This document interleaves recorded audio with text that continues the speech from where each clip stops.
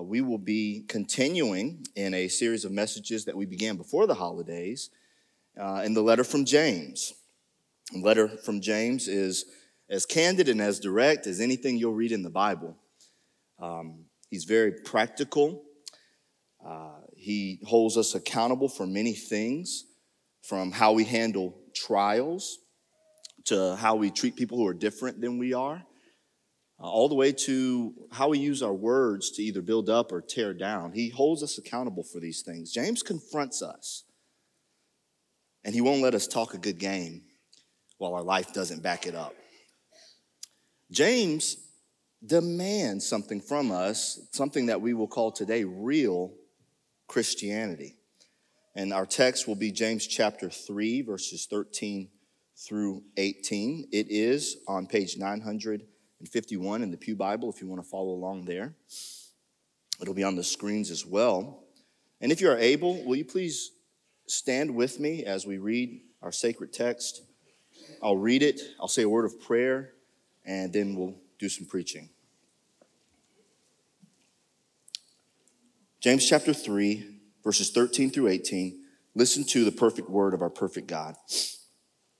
Who is wise and understanding among you? By his good conduct, let him show his works in the meekness of wisdom. But if you have bitter jealousy and selfish ambition in your hearts, do not boast and be false to the truth. This is not the wisdom that comes down from above, but is earthly, unspiritual, demonic. For where jealousy and selfish ambition exist, there will be disorder and every vile practice.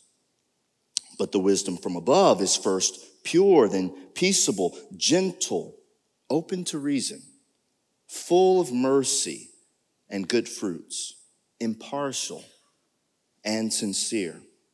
And a harvest of righteousness is sown in peace by those who make peace. Let's pray.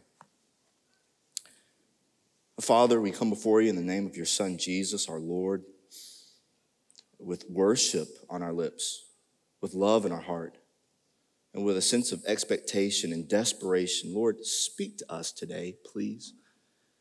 Use your word, and by your Spirit, sanctify us in the truth, for your word is truth. May the preacher decrease, that Christ may increase, that we might magnify him in this moment. Help us, Lord, to look like Jesus, we pray. In his name, amen. Amen. You may be seated.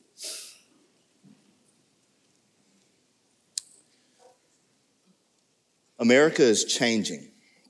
You may have noticed that. There is a secularizing shift that began a while ago that shows no signs of slowing down. A Pew Research Center survey from just 2 weeks ago, this is fresh off the press, finds that the religiously unaffiliated segment of the American public is 6 percentage points higher than it was 5 years ago, and 10 points higher than a decade ago. Now, Christians continue to make up the majority of the U.S. populace, but their share of the adult population is 12 percentage points lower in 2021 than it was 10 years ago. And currently, about 3 in 10 U.S. adults are religious nones, N-O-N-E-S. These are people who describe themselves as atheists, agnostics, or nothing in particular when asked about their religious identity. And I bring these statistics to you to let you know we're moving in the wrong direction. And as you hear that, you may think, well, in the United States, we're probably talking about places like Los Angeles or New York City, these large metropolitan cities far from here. But did you know, according to the Association of Religious Data Archives, 47% of Escambia County residents claim no religious affiliation? Half. Dr. Brian Knoll, our Bay Baptist Association director, has done extensive research in this area. I was talking with him about this. He reported to me that when we account for all the lostness in our county, people who are nones, N-O-N-E-S, they don't affiliate with anything. People who are religious, but they don't follow Christ. And people who are Christian in name only. About 3 out of every 4 Escambia County residents are lost. Praise God, we've seen many people come to faith in Jesus Christ. But proportionately, we're seeing more lostness around us than ever before. And so what will we do? Well, first thing we're going to do is we're going to pray, amen? This coming Wednesday night, we'll be in this very room praying that this church will be on mission for Jesus. And we invite you to come and pray and praise the Lord with us. And then we got to go out and we got to share the gospel like never before. But even more than all of that, you know what we really need? We really need to look like Jesus in our everyday lives. Anybody agree with that? That our lifestyle, how we carry ourselves all the time, not just on Sunday morning, ought to reflect the glory of who Jesus is. Because can we really expect to win the world for Jesus when we look, speak, act, and respond just like the world does? Can we reasonably expect to influence people to become like Jesus if our lives look nothing like him at all? No. In our text today, James will hold up for us 2 ways to live. He will set before us one way that is selfish. He describes it as earthly, unspiritual, demonic.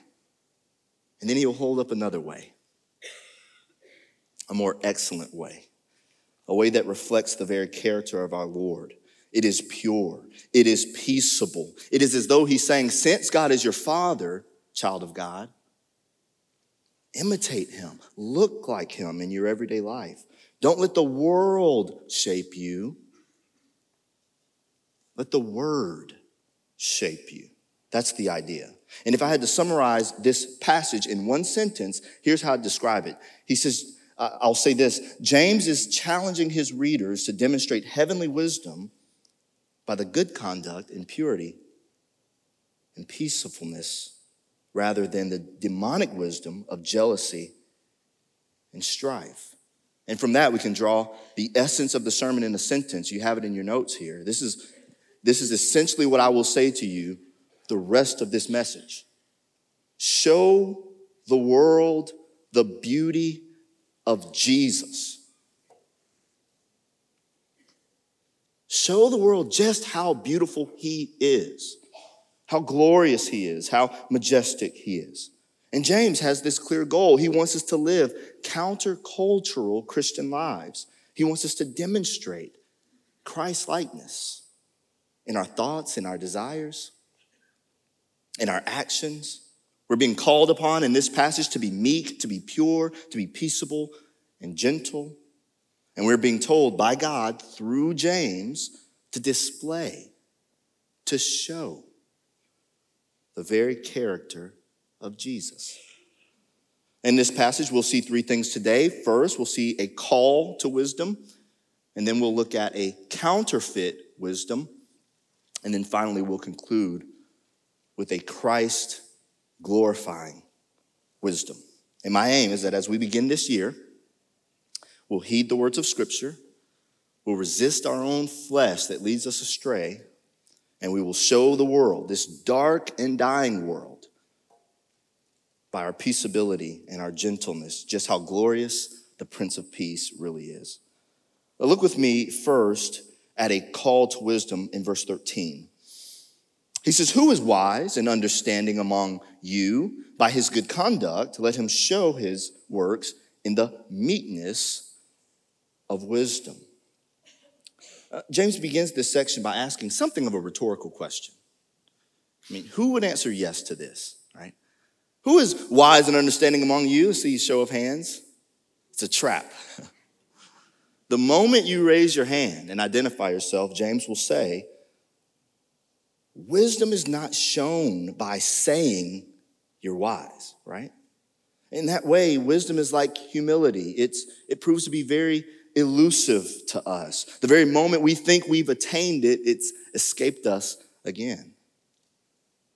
And so let's give something of a definition to wisdom. The wisdom that's from above, what it really is, it's a capacity to understand God's will and to live skillfully in it. When we're talking about wisdom, we're discussing something that's, generally speaking, the capacity to understand God's will and to live skillfully in it. This is why he says in verse 13 at the latter phrase, by his good conduct, let him show his works in the meekness of wisdom. In fact, in the Greek New Testament, the verb show is the very first word after the question. He says in the original, who is wise and understanding among you? Show it. Of course, James here is returning to a recurring theme in this letter, namely, that you and I must walk the talk. Apparently, James is from the great state of Missouri. Right, Brad? We have some people native Missouriites. I don't know how you say it. The show me state, am I correct in that? James wants us to show it. Look at verse 18 of chapter 2. If you turn back one page, he says, essentially, don't tell me you have faith, show me. Someone will say, you have faith and I have works. Show me your faith apart from your works, parenthetically, if you can. And I will show you my faith by my works. That's James. If you ask James, if you ask most kids what their favorite activity is in school, they'll say recess or PE. You know what James would say? Show and tell. Dad joke. Okay, all right. He's obsessed. He is literally obsessed with Christians showing the onlooking world the glory of Christ. He says, don't take your Christianity and hide it in a bottle and keep it to yourself and only bring it out in your daily devotions. He's saying, take it out with you into this dark world where people are going to hell and show them Jesus. From this, we learn something very important about wisdom. It's more than just an abstract concept.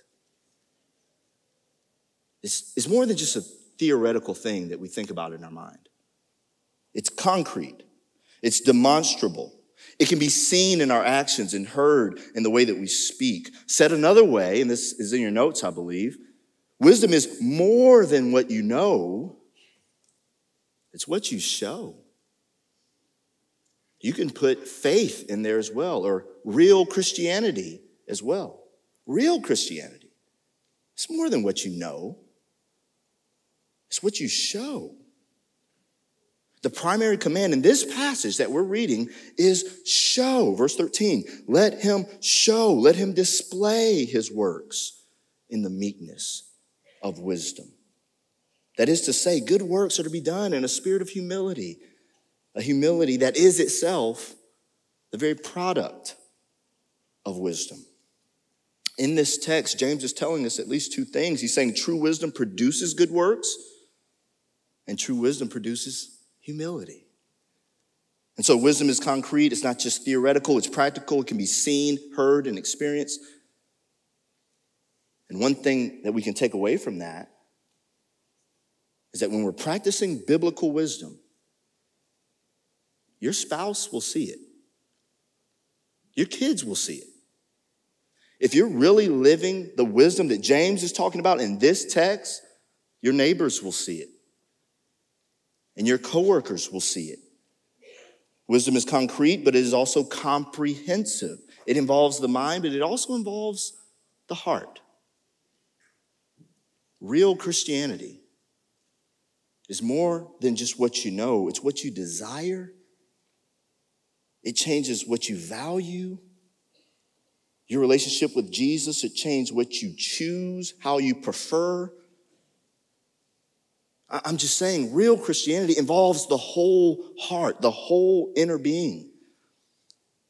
This is why James concludes verse 13 the way that he does. Look at this last phrase. He says, by his good conduct, let him show his works. How? In the meekness of wisdom. Now, you may have been thinking before, okay, your main point, show the world the beauty of Jesus. But where do you see Jesus in this passage? We read it very clear. Jesus' name is not mentioned there. This text is about wisdom. Did you know that James quotes and refers to Jesus' most famous teaching, the Sermon on the Mount, Matthew 5, 6, and 7? He quotes it more frequently than any other biblical writer. 19 times in 5 chapters. Over and over and over again, he's referring to the teaching of Jesus, the wisdom of Jesus, as he's writing to these believers. And it's just so clear to me that James has a vision of glory, of who Jesus is as he's writing this letter. He has a burden, as it were, that this flock would be like Jesus. And isn't that the same burden that we have at Hillcrest? We exist at Hillcrest to help people in doing what? Becoming like Christ. Every sermon, every small group, every ministry is for the purpose of seeing you become more like Jesus, right? Our goal is that the mind of Jesus would be your mind, that you would think as he thinks, that the heart of Jesus would be your heart, that you would be just as he is. And now we have in our Bibles 4 accounts of the life and ministry of Jesus: Matthew, Mark, Luke, and John. In those 4 books, we have 89 chapters total, telling us what Jesus said and what Jesus did, who he is. And out of those 89 chapters, there's only one place where Jesus tells us about his own heart. Did you know that? One place where Jesus himself is showing us his very heart. It is Matthew chapter 11, verses 28 and 29, a very familiar passage to us. Jesus says these words, "Come to me, all who labor and are heavy laden, and I will give you rest. Take my yoke upon you, learn from me," here it is, "for I am gentle and lowly in heart, and you will find rest for your souls. For my yoke is easy and my burden is light." That passage, I am gentle and lowly in heart, Jesus says. That's the text that I'm referring to. And Dane Ortland recently wrote a book where he's commenting on this passage. Let's listen to his words. He says, in the one place in the Bible where the Son of God pulls back the veil and he lets us peer way down into the core of who he is, we're not told that he is austere and demanding in heart. We're not told that he is exalted and dignified in heart. We're not even told that he is joyful and generous in heart, letting Jesus set the terms. His surprising claim is that he is gentle and lowly in heart. And consequently, I see in our passage today, James 3, an illustration of that, the heart of Jesus, the beauty of Jesus, his splendor, his glory, the very heart of our Savior. Because the word translated gentle in Matthew 11:29 is the same root word that we have in our passage today, James chapter 3, where he says, in the meekness of wisdom. And what does it mean to be meek? This is a disposition to not be overly impressed by one's own self-importance. And if there ever was a person who had the right to be impressed by his own self-importance, wouldn't you agree that person would be Jesus? He's the very Son of God. He is, and he alone, is the King of Kings and the Lord of Lords. Only this Jesus is the radiance of the glory of God and the exact imprint of his nature, Hebrews chapter 1.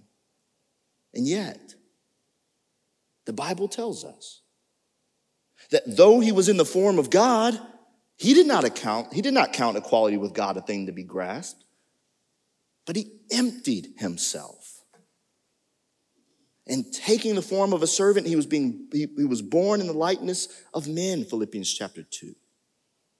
That, right there, that inclination to not be overly impressed by one's own self-importance, that is meekness. That is the fruit of the Spirit, according to Galatians chapter 5. And it's the very word James uses to call us to a lifestyle of following Christ, a lifestyle of wisdom. I'm making the case that when James says, show his works in the meekness of wisdom, he's saying by your lifestyle, display to the world the beautiful heart that Jesus has. He is meek, therefore, as his disciples, we ought to be as well. Amen? The essence of wisdom is to understand God's will and to live skillfully in it. And so we will do that. That's the call to wisdom. Next, let's look at a counterfeit wisdom. A counterfeit wisdom. In direct contrast to the meekness of Christ, which is majestic, which is glorious, which is beautiful, we see in this passage the ugliness of human sin. Look with me at verses 14 and 15, which begins with a conjunction. But if you have bitter jealousy and selfish ambition in your hearts, do not be false, do not boast and be false to the truth. This is not the wisdom that comes down from above, but is earthly, it is unspiritual, it is demonic. He moves from wisdom in general to talk about a specific kind of wisdom. He calls it not the wisdom that comes down from above. It is earthly, it is unspiritual, it is demonic. This is important. God says to us, there is a kind of wisdom that you and I will be tempted to imbibe that is marked by bitter jealousy, that is marked by selfish ambition. And he says it's evil. And the thing to remember when dealing with a counterfeit, any counterfeit, whether it's counterfeit money, counterfeit wisdom, is that it looks like the real thing when you look at first glance, doesn't it? It appears to be real, but it isn't. Let me give an example of how this might work in real life. Perhaps you see a person who's working very hard. Some may even call it workaholism, right? And I want to be very clear on the front end. Hard work is honorable. Hard work is commanded by the word of God. My father, Walter Mitchell, is here today. And if there's anything he taught me is that you gotta work hard. He would walk around and tell me, son, if a man won't work, that man won't eat. And so hard work is very important. I don't want to be misunderstood. But there is a temptation, even in God's good things, to corrupt it. You all know what I'm talking about. We can take something good and make it an idol or make it something evil by our own hearts. And I believe that's the case with work. We could use it with all sorts of examples, but we can do that with work in this instance, what I'm describing here. Verse 14, verse 16, what is the motivation in our heart that could lead to workaholism? Well, he said bitter jealousy and selfish ambition. And what would that sound like if someone was struggling with that sort of sin? It might sound like this. I have to look out for my interests. If I don't, no one else will. I must get what I deserve. I see my peers from school. I see the people who are hired with me. Some have surpassed me, even though they have no more skills and they work no more than I do. I deserve more. I deserve what they have, and I'm going to get it. Now, we hear that, and we may be tempted to say something like this. Good for them. I mean, that's what it means to be a red-blooded American. After all, good things come to those who go out and earn it. Yes, hard work is honorable. And ambition is good and godly. But this text is not talking about ambition. It's talking about selfish ambition, which is demonic. You see the difference. Ambition is about God's glory, about achieving what he's called you to for his glory and your good. Selfish ambition is about your glory, your desires, your ego, your status. It's about you. And where does that ultimately lead us? Look at verse 16. For where jealousy and selfish ambition exist, there will be disorder and every vile practice. Where there is evil root, there will be evil fruit. And the result of harboring that kind of poison in your heart is the fruit of disorder and every kind of vile practice. But we're disciples of Jesus. Amen? We love the Lord, and we want to become more and more like him. The character of Jesus is most evidently seen, as we saw before, in meekness, which is not being overly impressed by a sense of one's own self-importance. But due to sin, due to corruption that still remains in us, we're prone to be selfish. This is why James will write just a few verses later, in verses 1 and 2 of chapter 4, he'll write these words to Christians. What causes quarrels and what causes fights among you? Is it not this, that your passions are at war within you? You desire and you do not have, so you murder. You covet and cannot obtain, so you fight and you quarrel. So whether it's in the neighborhood HOA, which can get ugly, right? Or in the church business meeting, or in your home with your spouse and kids, or at work with your supervisor, Christians must be on guard against bitter jealousy and selfish ambition. It may be attractive and appealing to a worldly culture. It may even appeal to our flesh in the moment. But James says it is counterfeit. It is from the very pits of hell. And so I want you to examine yourselves as you hear this text today. Do you get angry when God blesses someone in a way that you want to be blessed? Do you become rude or mean-spirited as you seek to climb the ladder of power and position? Beloved, that wisdom is not from above. And just like jealousy led to Cain murdering his brother, if we're not on guard against it, we will tear each other apart, even in the church. That's why James writes to the church. And why? Why should we be any different from the world? Right there, that's why. Galatians 2:20. I have been crucified with Christ. It is no longer I who live, but Christ who lives in me. And the life that I now live, I live by faith in the Son of God who loved me and gave himself for me. Amen? The cross is the difference. Jesus died on the cross for all of our sins. He rose again mightily from the grave by the glory of the Father. And so we too might walk in newness of life, Romans chapter 6, right? And Jesus sent the Holy Spirit. He poured out the Holy Spirit so that all who believe in him have the helper, the comforter, living on the inside of them so that we can think differently and we can desire differently and we can choose differently. Don't ever let anybody tell you that a Christian is just like anybody else. They're just forgiven.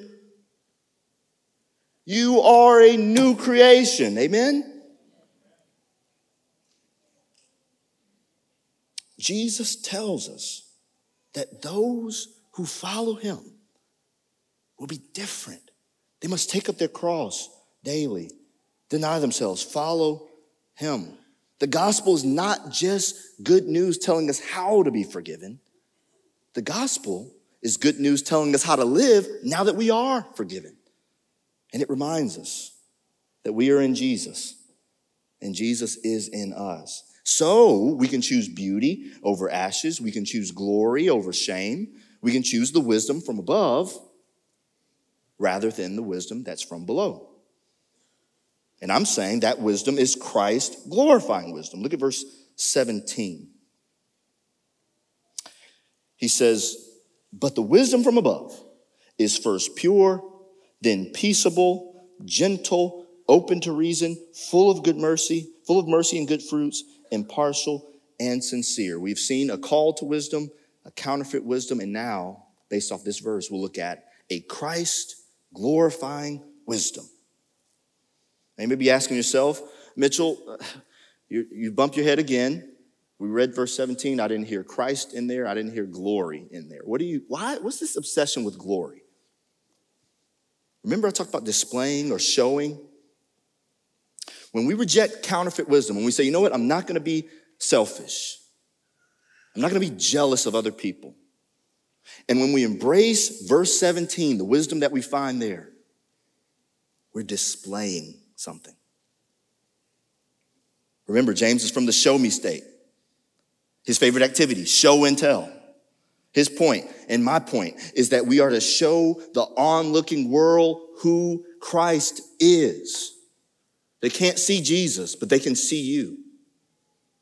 Your unbelieving neighbor can't see Jesus, but they can see you. Your coworker who uses profanity all the time, and you just want them to stop. They don't act like Christ at all. It's because they're lost. You know what? They can't see Jesus, but they can see you.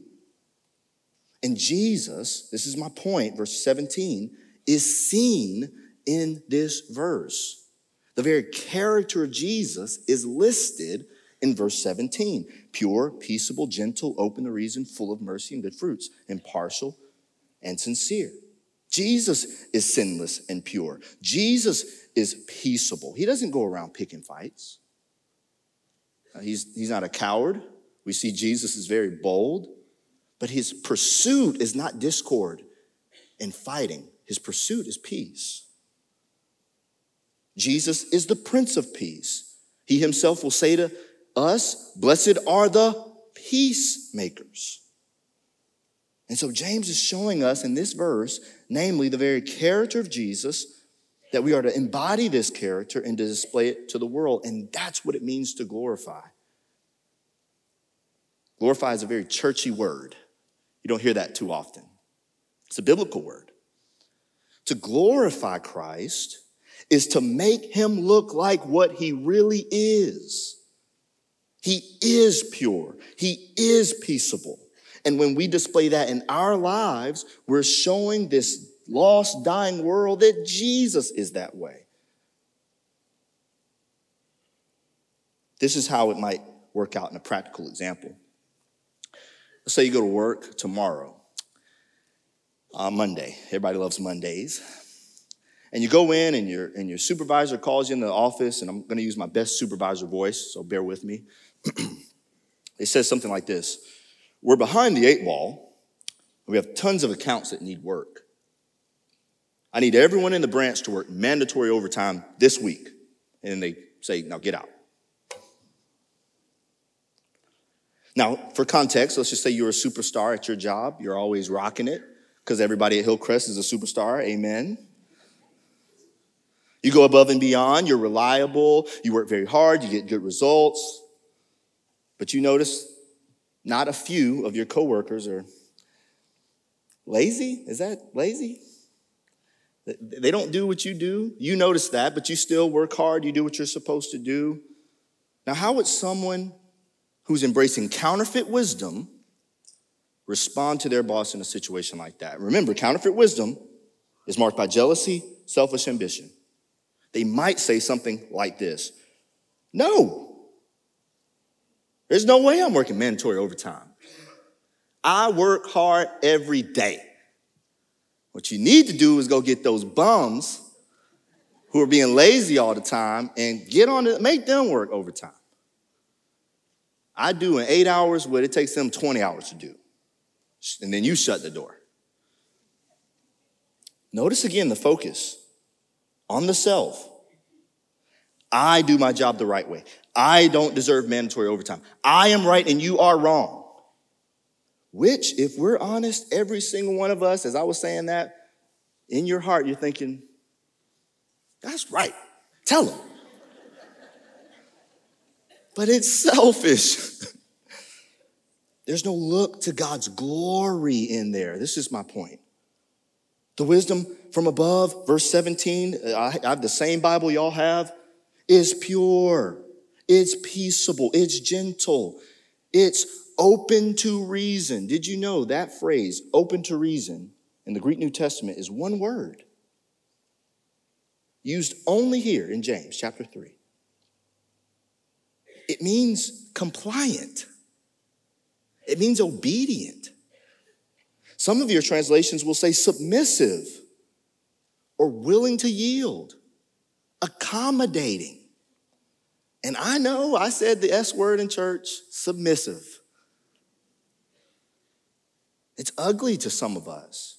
But did you know Jesus submitted to his parents? Luke 2:51. All the kids in the room.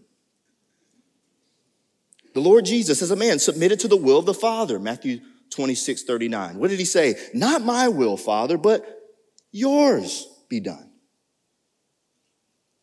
And Jesus even submitted to the religious and political authorities who sought to unjustly crucify him, didn't he? 1 Peter 2:20, where he says, you are to follow his example. Now, if the Lord of glory, Jesus Christ, submitted like that, what is your excuse and what is mine? Verse 17 is the key. Christ-like virtue, or what I am calling here, Christ-glorifying wisdom, needs to be brought to bear in our work relationship. So let's go back to the situation with the boss. It's like reversing in time. We're going to take out the person with worldly wisdom and we're going to put in the person with Christ-glorifying wisdom. I got to use my supervisor voice again. We're behind the 8 ball. We have tons of accounts that need work this week. I need everyone in the branch to work mandatory overtime this week. Christ-glorifying wisdom. Jesus on display. What might someone like that say? They might say something like this. Boss, I really hadn't planned on working overtime this week. But if you really need me, I'm happy to come in and help the company. What can we do to avoid this in the future? How can I influence our team to produce even more? You see the difference? There's peaceability in that response. There's gentleness there. There's a willingness to yield there. That response reflects the character of Jesus in James 3:13 through 18. This is what we're doing in Bible study. I hope you just don't read a passage and say, yeah, that's nice, I'm going to close it and go live the exact same way. No, we are to see Christ in the text, how he's calling us to live, and then go out and do likewise. Amen? What I'm describing is just really showing grace to people who don't deserve it. What I'm saying is be beautiful. Not by putting on makeup or cologne, but by living a life that looks just like Jesus. That's why we sang, fairest Lord Jesus. There's evidence in Scripture that Jesus probably wasn't the most handsome man that ever lived. But my, was he attractive, wasn't he? His character, who he was, and who he is beautiful to us. And he is gentle. James uses the adjective, gentle in verse 17, epieikes, which means not insisting on every right of law or custom. Y'all still listening? Sometimes being like Christ will mean you'll get the short end of the stick. Sometimes displaying the glory and beauty of Jesus will mean not demanding your rights.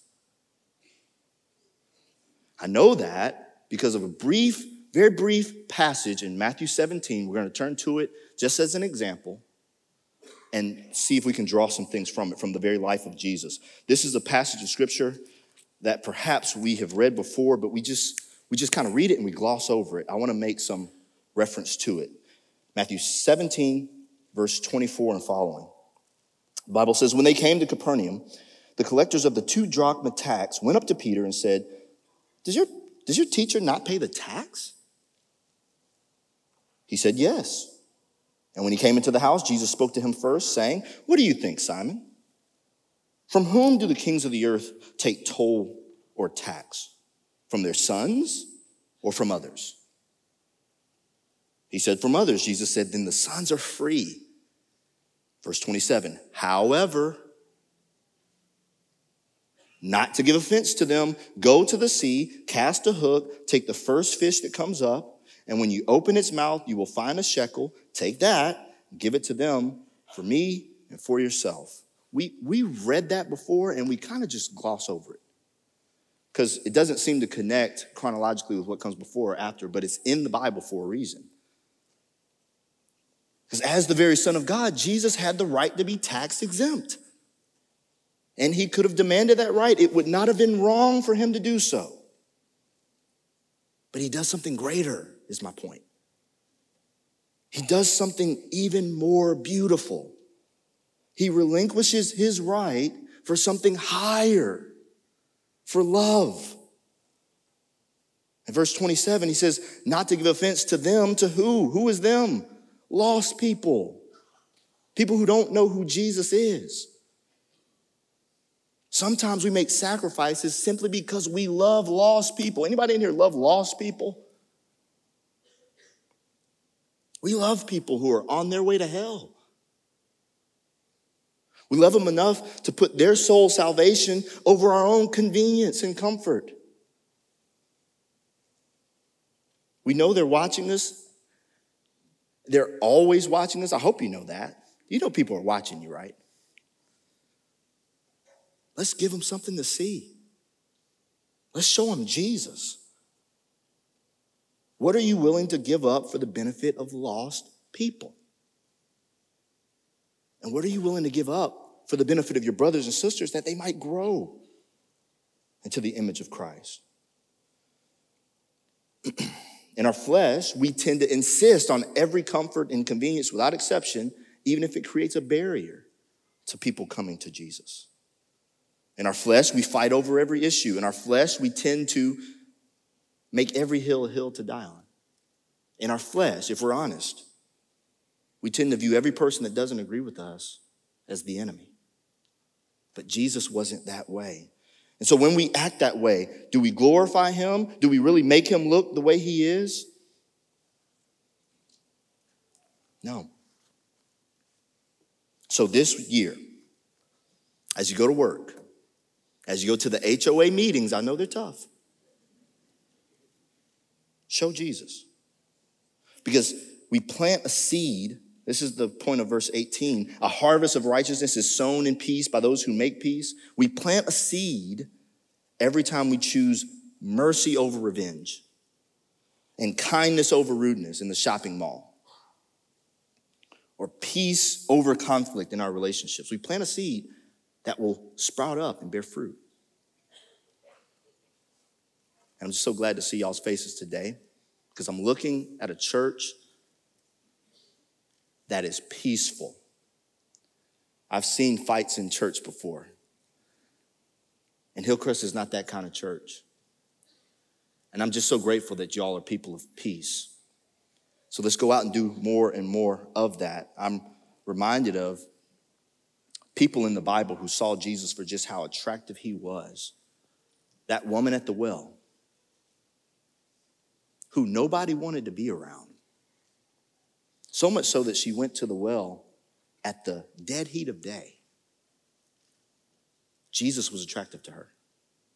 So much so, she went to her village and said, come see a man.